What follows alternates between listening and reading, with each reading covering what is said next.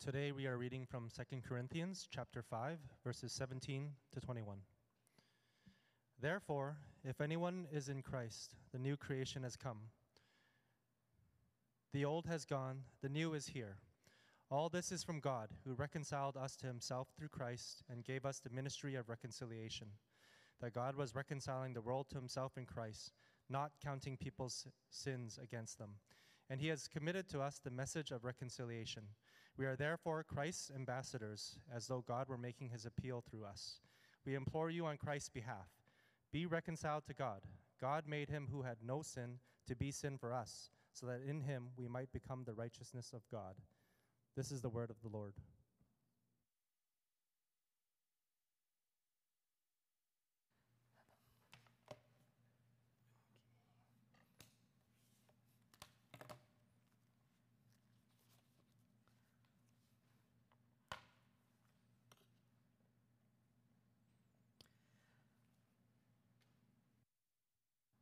Well, good morning again. Today is the last of our sermon series called Living Life as a Relationship series. As we've been learning what it looks like to be a people of God with the different relationships and communities and opportunities that we have here in our context in Vancouver. And today's on the topic of the truth and reconciliation.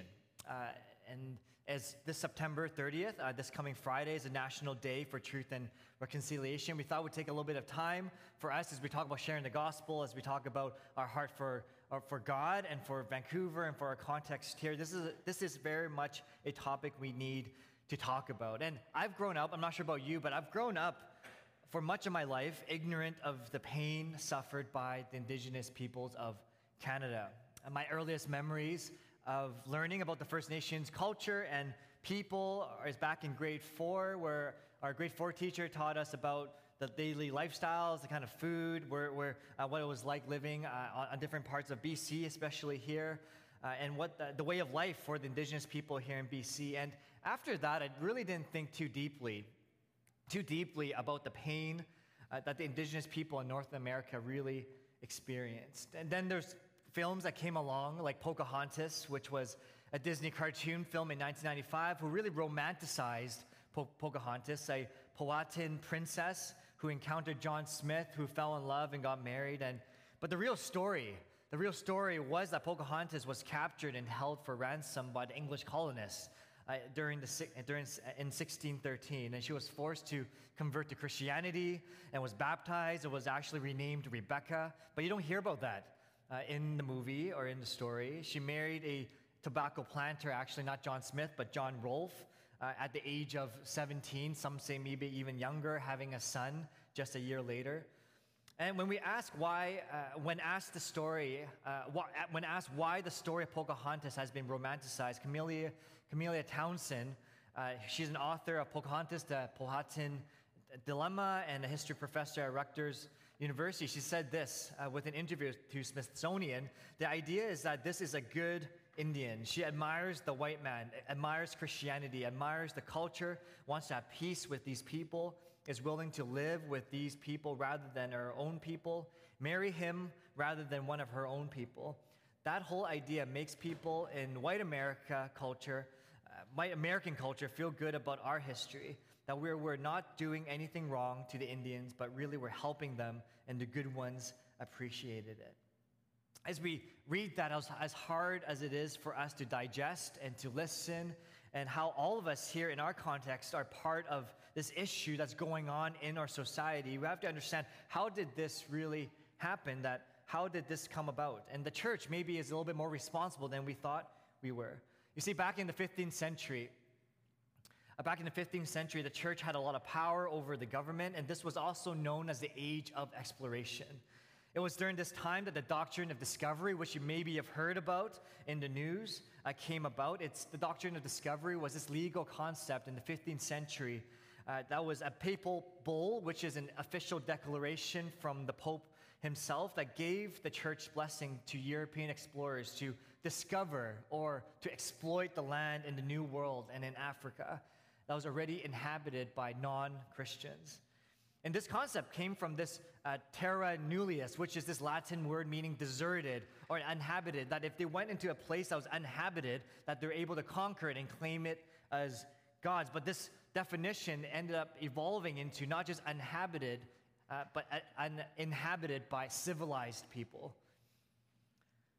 Then it was in 1455 that the Pope, he issued the bull that gave this command, this decree that gave Portugal the right to conquer and enslave any pagan lands or peoples. And then in 1492, Christopher Columbus arrived in America, funded by the Spanish. And over time, this kind of philosophy and this kind of legal idea that European nations had the right to non-Christian lands infiltrated many parts of Europe. Non-Catholic countries like England found inspiration and justification for such doctrines. And from the view of indigenous leaders, as I'm reading this, as I'm explaining this, you can see the pain and the hurt and the bitterness that comes from this, because this gave European settlers the justification to take land and to ignore treaties.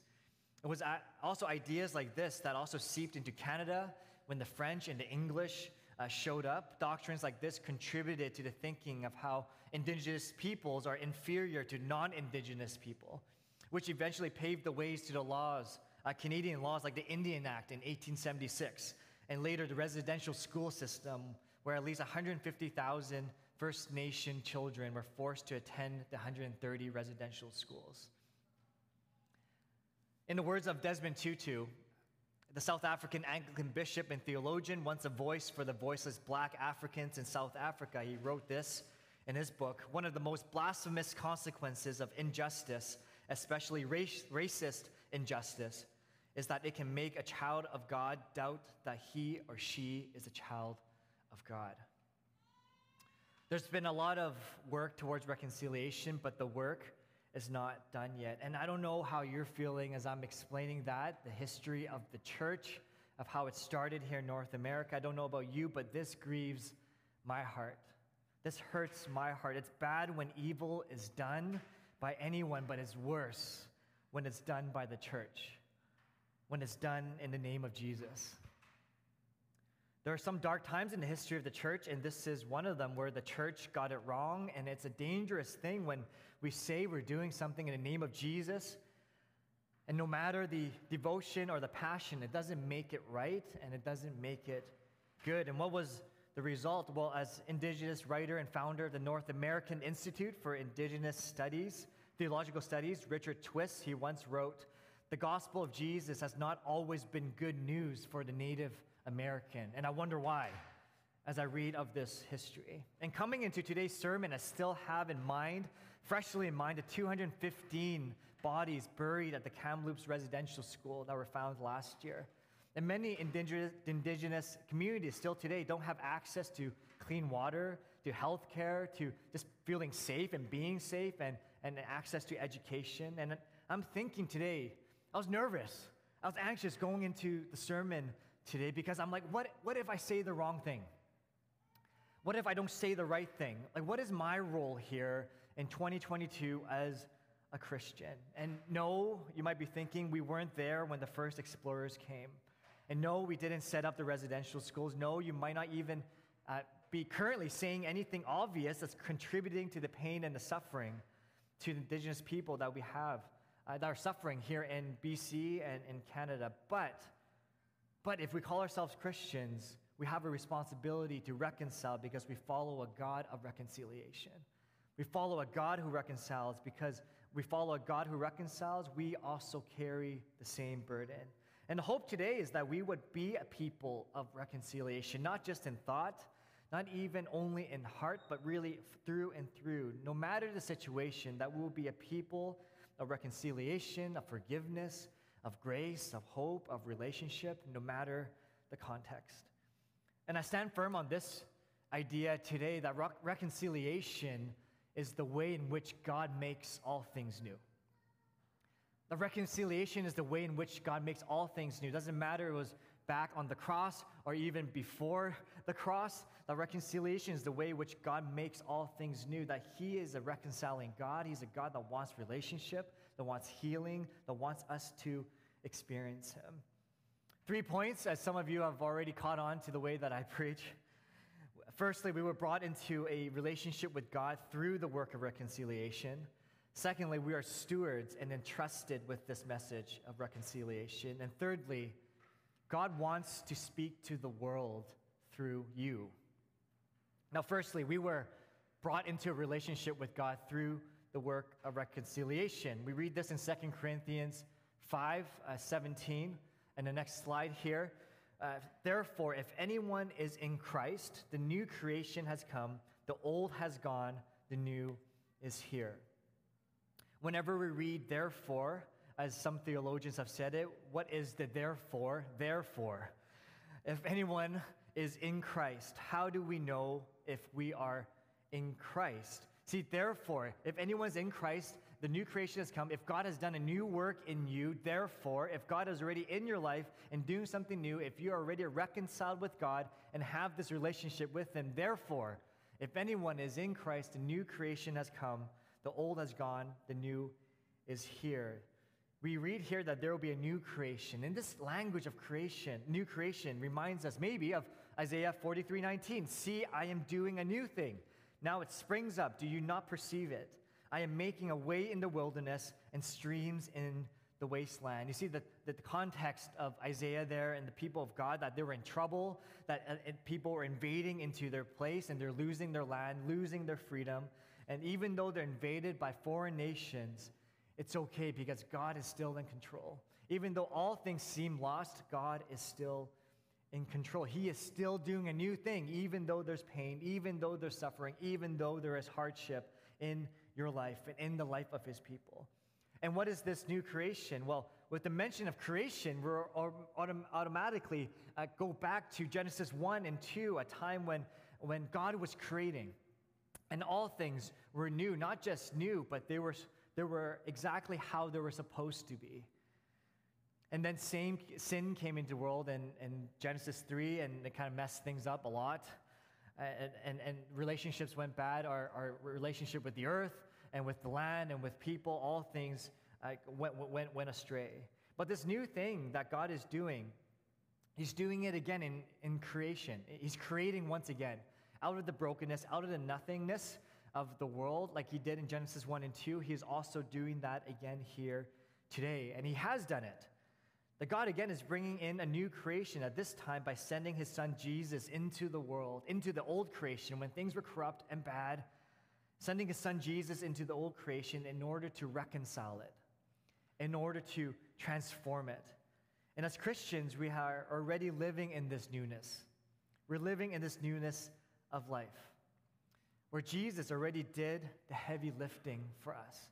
This has already reconciled you and all of us to God, having this relationship with Him. We read this in verse 18 onwards, that all of this is from God, who reconciled us to Himself through Christ and gave us the ministry of reconciliation, that God was reconciling the world to Himself in Christ, not counting people's sins against them. So even though we sinned, we did things that were against God, even though we were corrupt and doing things that did not please God, God reached out first, as is the theme of today, that He reached out first and He reconciled us with Him. And you see, we have to understand this really important thing as we talk about reconciliation, that God, He didn't need to reconcile with us. God didn't need to reconcile with us. It was the other way around. It is through the act of reconciliation that God initiated, that God implemented, that there is this restoration for humanity, that God reached out first. And it was because God initiated reconciliation that there is forgiveness for us, that there's healing, that there's hope, there's goodness, there's joy, all these things, that God loved you enough to die for you before you even knew Him. That's the story of reconciliation. That's how we understand reconciliation of the gospel of Jesus. To put it another way, how God ushers in this new creation, which we're living in now, is through the restoration brought through the act of reconciliation. That rhymed a bit more than I intended it to. But it's through the act of reconciliation that we have this restoration in the world. So we start to understand what the purpose of reconciliation is. That God reconciled us to Him so that we can be restored, so that we can experience joy, so that we can experience hope, and we can experience the good things of God. That God makes all things new through this reconciliatory act. And I've shared this before, probably more than once. Have you heard of the term kintsugi? Kintsugi, it's the Japanese art of golden joinery, where there's broken vases, broken pottery, and they make new art by using gold to connect the pottery, what was being made, whether it's a bowl or it's a cup or it's a bigger vase. Is the art of fixing broken pottery into new art. And I want to have that image in our minds of what reconciliation looks like. That art of reconciliation is like, the act of reconciliation is like the gold that's joining broken pieces together. That's what God is doing as He's reconciling us to Him. He's filling the cracks and the brokenness of our lives and our relationship with Him with gold. And that's what God did for us through the work of the cross, through the work of Jesus. And maybe that's why the Apostle Peter encourages all of us in 1 Peter 4:8, above all, love each other deeply, because love covers over a multitude of sins. That when we love one another, that when we sacrifice for one another, when we think in the shoes of one another, that we are loving each other deeply, and it covers over these cracks. And we're joining and mending together something that was broken and making it into something new, something that's beautiful. So we see here that we are brought into a relationship with God through the act of reconciliation. But we're also stewards of this, that we're stewards and entrusted with this message of reconciliation. We already read that God gave us the ministry of reconciliation, but He didn't only give it to us, but He committed it to us. He entrusted it to us. In 2 Corinthians 5:19b, the second part of that, we read, and He has committed to us the message of reconciliation. This word for reconcile, this word for reconcile means to bring back to its original state of harmony. It means the exchange of a hostile relationship for a friendly relationship. So when we say we've been reconciled with God, that our relationship with God has been broken, and now it's been made back to the original state of harmony. When we're reconciled to God, and one day, for all of us that believe in Him, we'll stand in Him in heaven forever, where things are perfect, where there's no more tears, no more fears, everything is good, no more pain. I'm thankful for that we would be transformed back to how things ought to be like. A place that's perfect, a place that's good, and that's what God's reconciliatory work does. And since God has committed this message to us, since God, when He reconciles, He's bringing in this new creation, all of us, we're challenged to do the same thing. That when we're going around reconciling relationships, when we're going to the reconciling work of the cross and bringing that into the world, we are also doing the same thing. We're bringing in this new creation that leads to this new way of life. You have your Bibles, I don't have it up there, but in verse 14, we read this, that Christ, His love, it compels us. Because of this, those who live should no longer live for themselves, but for Him who died for them and was raised again. This means that when we're compelled by Christ, we're compelled by His love, we no longer live for ourselves, but we live for Him. We live for Him. And we go out in this world and we carry this message with us for Christ. We live for Him, and we know how broken the world is. We know how bad the world is right now, especially in the context of what we're talking about today, the Truth and Reconciliation Day, and the hurts and the pains of the indigenous nations in this country. We know the amount of work that needs to be done. But what do we do? What does it mean to be committed to the message of reconciliation? How do we be part of the work of bringing back the original state of harmony that God is calling us towards? How do we be part of making all things new? And there are a lot of practical ideas, which maybe we'll talk about a little bit later, but my mind, I feel God leading my heart as well into this part of maybe the first step to being stewards of reconciliation for us, for me and for you, is actually just to lament.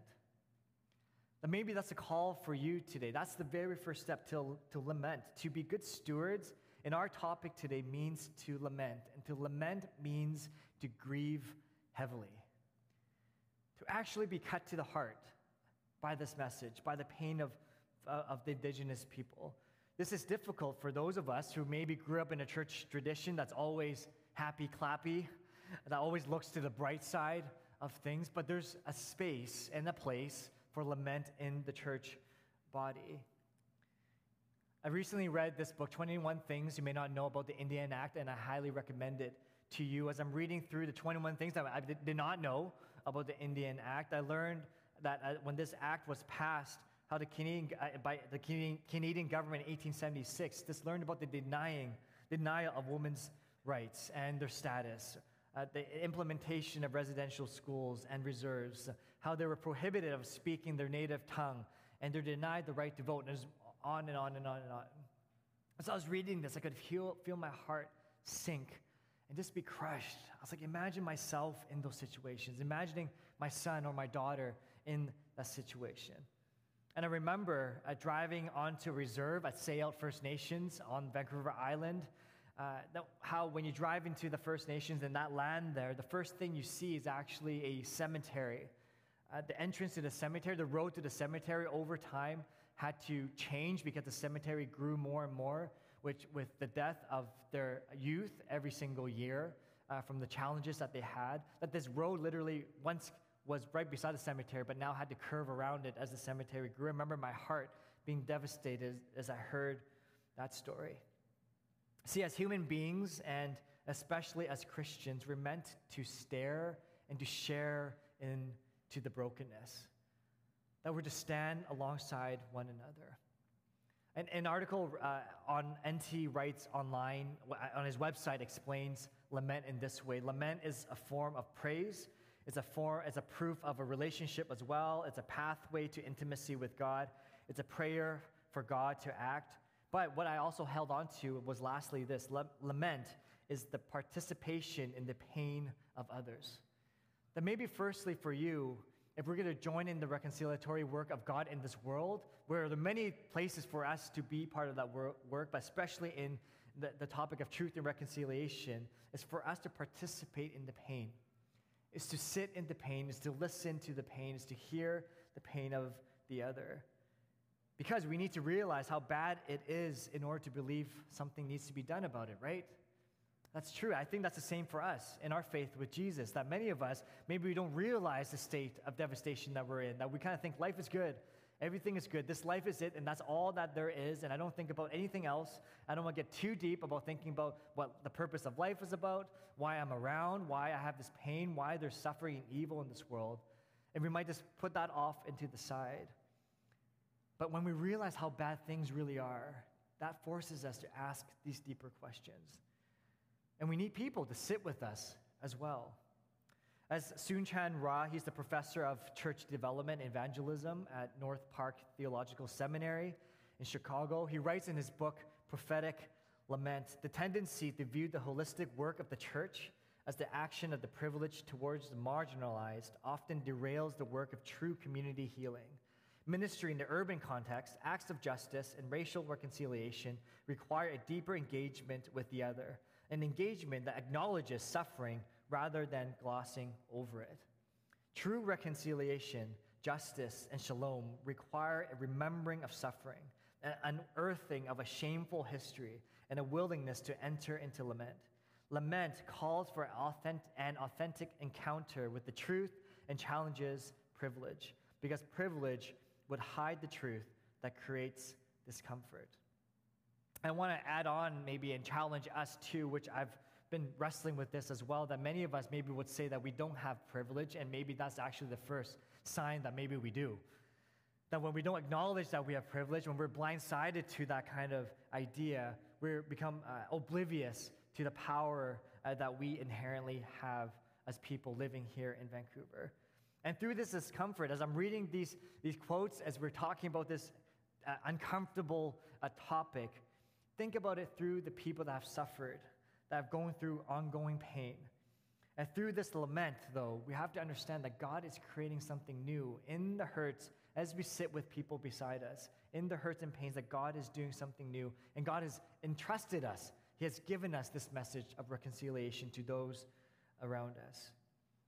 And thirdly and lastly, God, He wants to speak to the world through you. And you might be thinking, what do I possibly have to offer? And that might be true, because I would say every time I come on to the platform here, I don't have anything to offer. It's actually the Christ in me.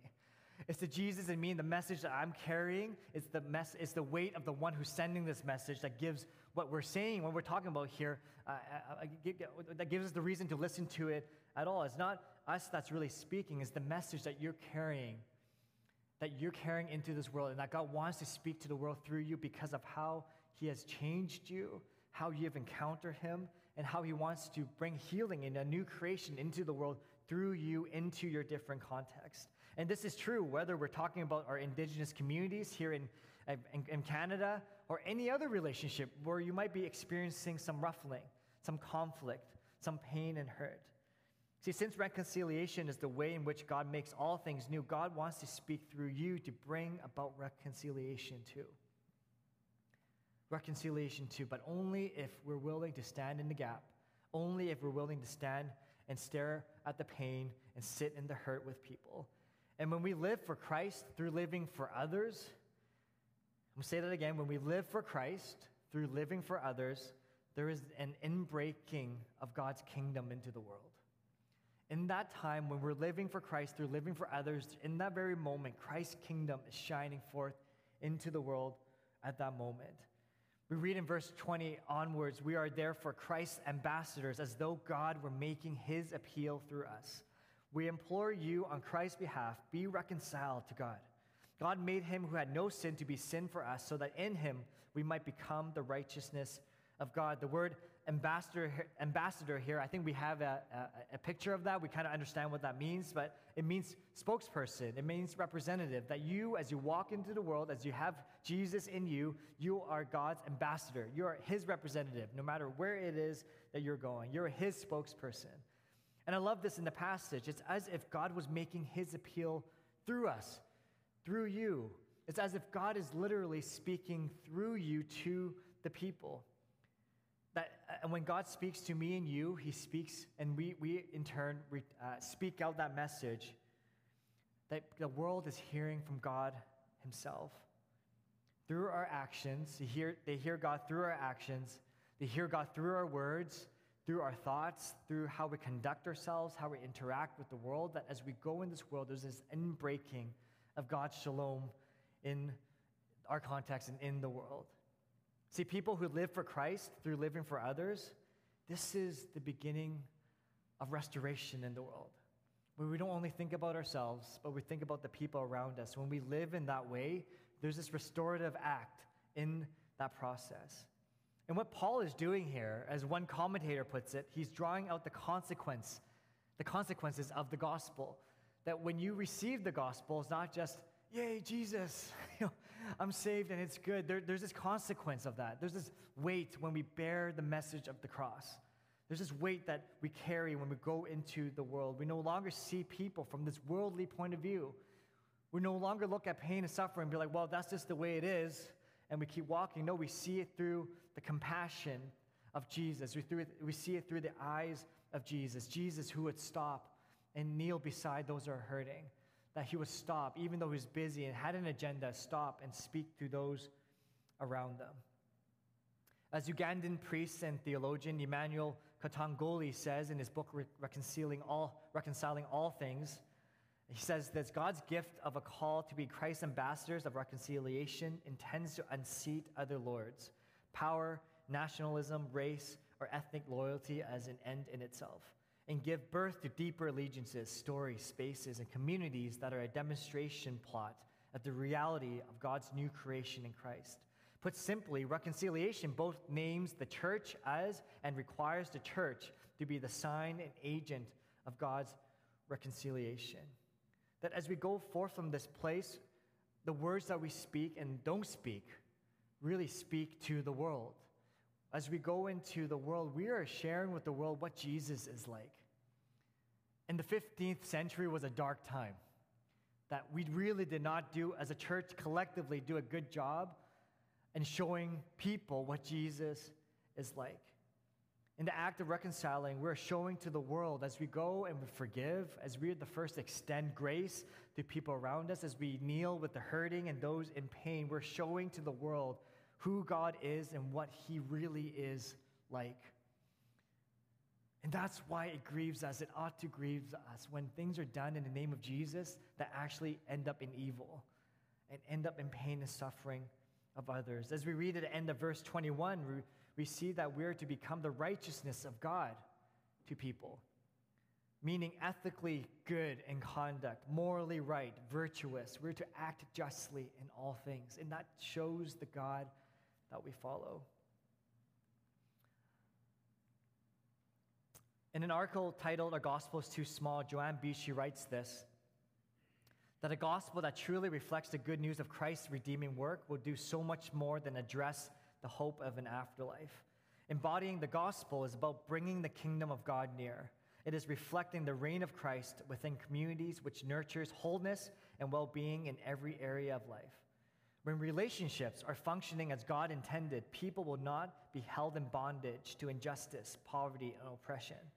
When humankind is taking seriously the mandate to steward and care for creation, the communities will flourish, because when the land suffers, the rest of creation suffers. When the land thrives, people thrive. When the church works to ensure that communities have sustainable food sources, we communicate that in God's economy there is food for all, so that no one goes hungry. When our international workers working in cultures that are oppressive of women, for example, empower women and girls through education, we introduce the truth that women also have dignity and value. And when all this is done, the gospel in its fullness, when this is done, the world will know and the world will hear the true gospel of Jesus.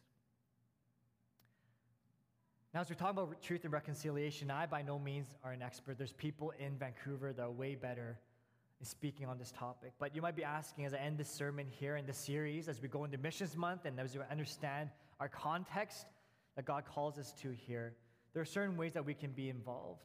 In the coming months, I'm not sure when we can be able to set this up, we're looking to set up a blanket exercise workshop where we're able to share in the history of the indigenous and non-indigenous peoples on this land, where we come together through the power of bringing in blankets. As we stand on these blankets, we come to understand what it looks like, to understand the loss that the indigenous people have experienced.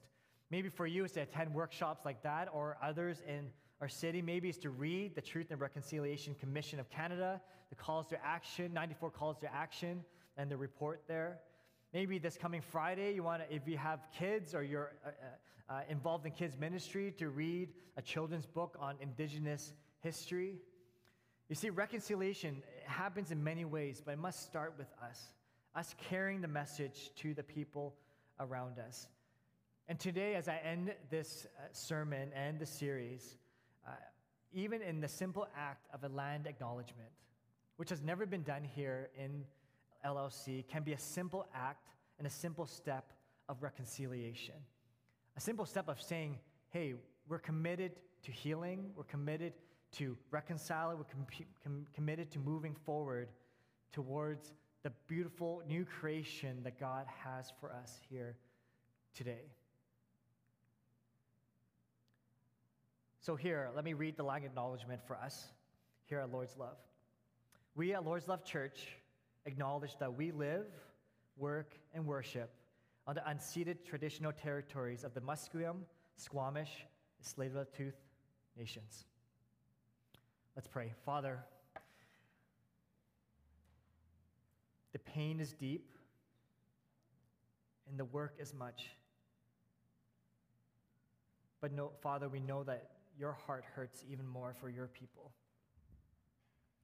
So God, as we speak on the topic of truth and reconciliation, God, I pray that it won't just end there as an idea, as something that we've heard time and time again, Lord, but we would truly be people of truth and people of reconciliation. That God, we would bring in your shalom in this world, whether it's in our workplaces, whether it's in our friendships and families, in whatever context, God. Call us, Lord, into action. Holy Spirit, fill us so that we don't sit idly by, but help us to realize the history and the context that we are born into and the work that you now call us into as well. Father, we pray for Lord's love, that we will be a beacon of hope, a beacon of light, a beacon of love, that you will correct us in ways that we have gone wrong, that we will do only things that are pleasing to you, We do things that are only glorifying to your name. In Jesus' name we pray. Amen.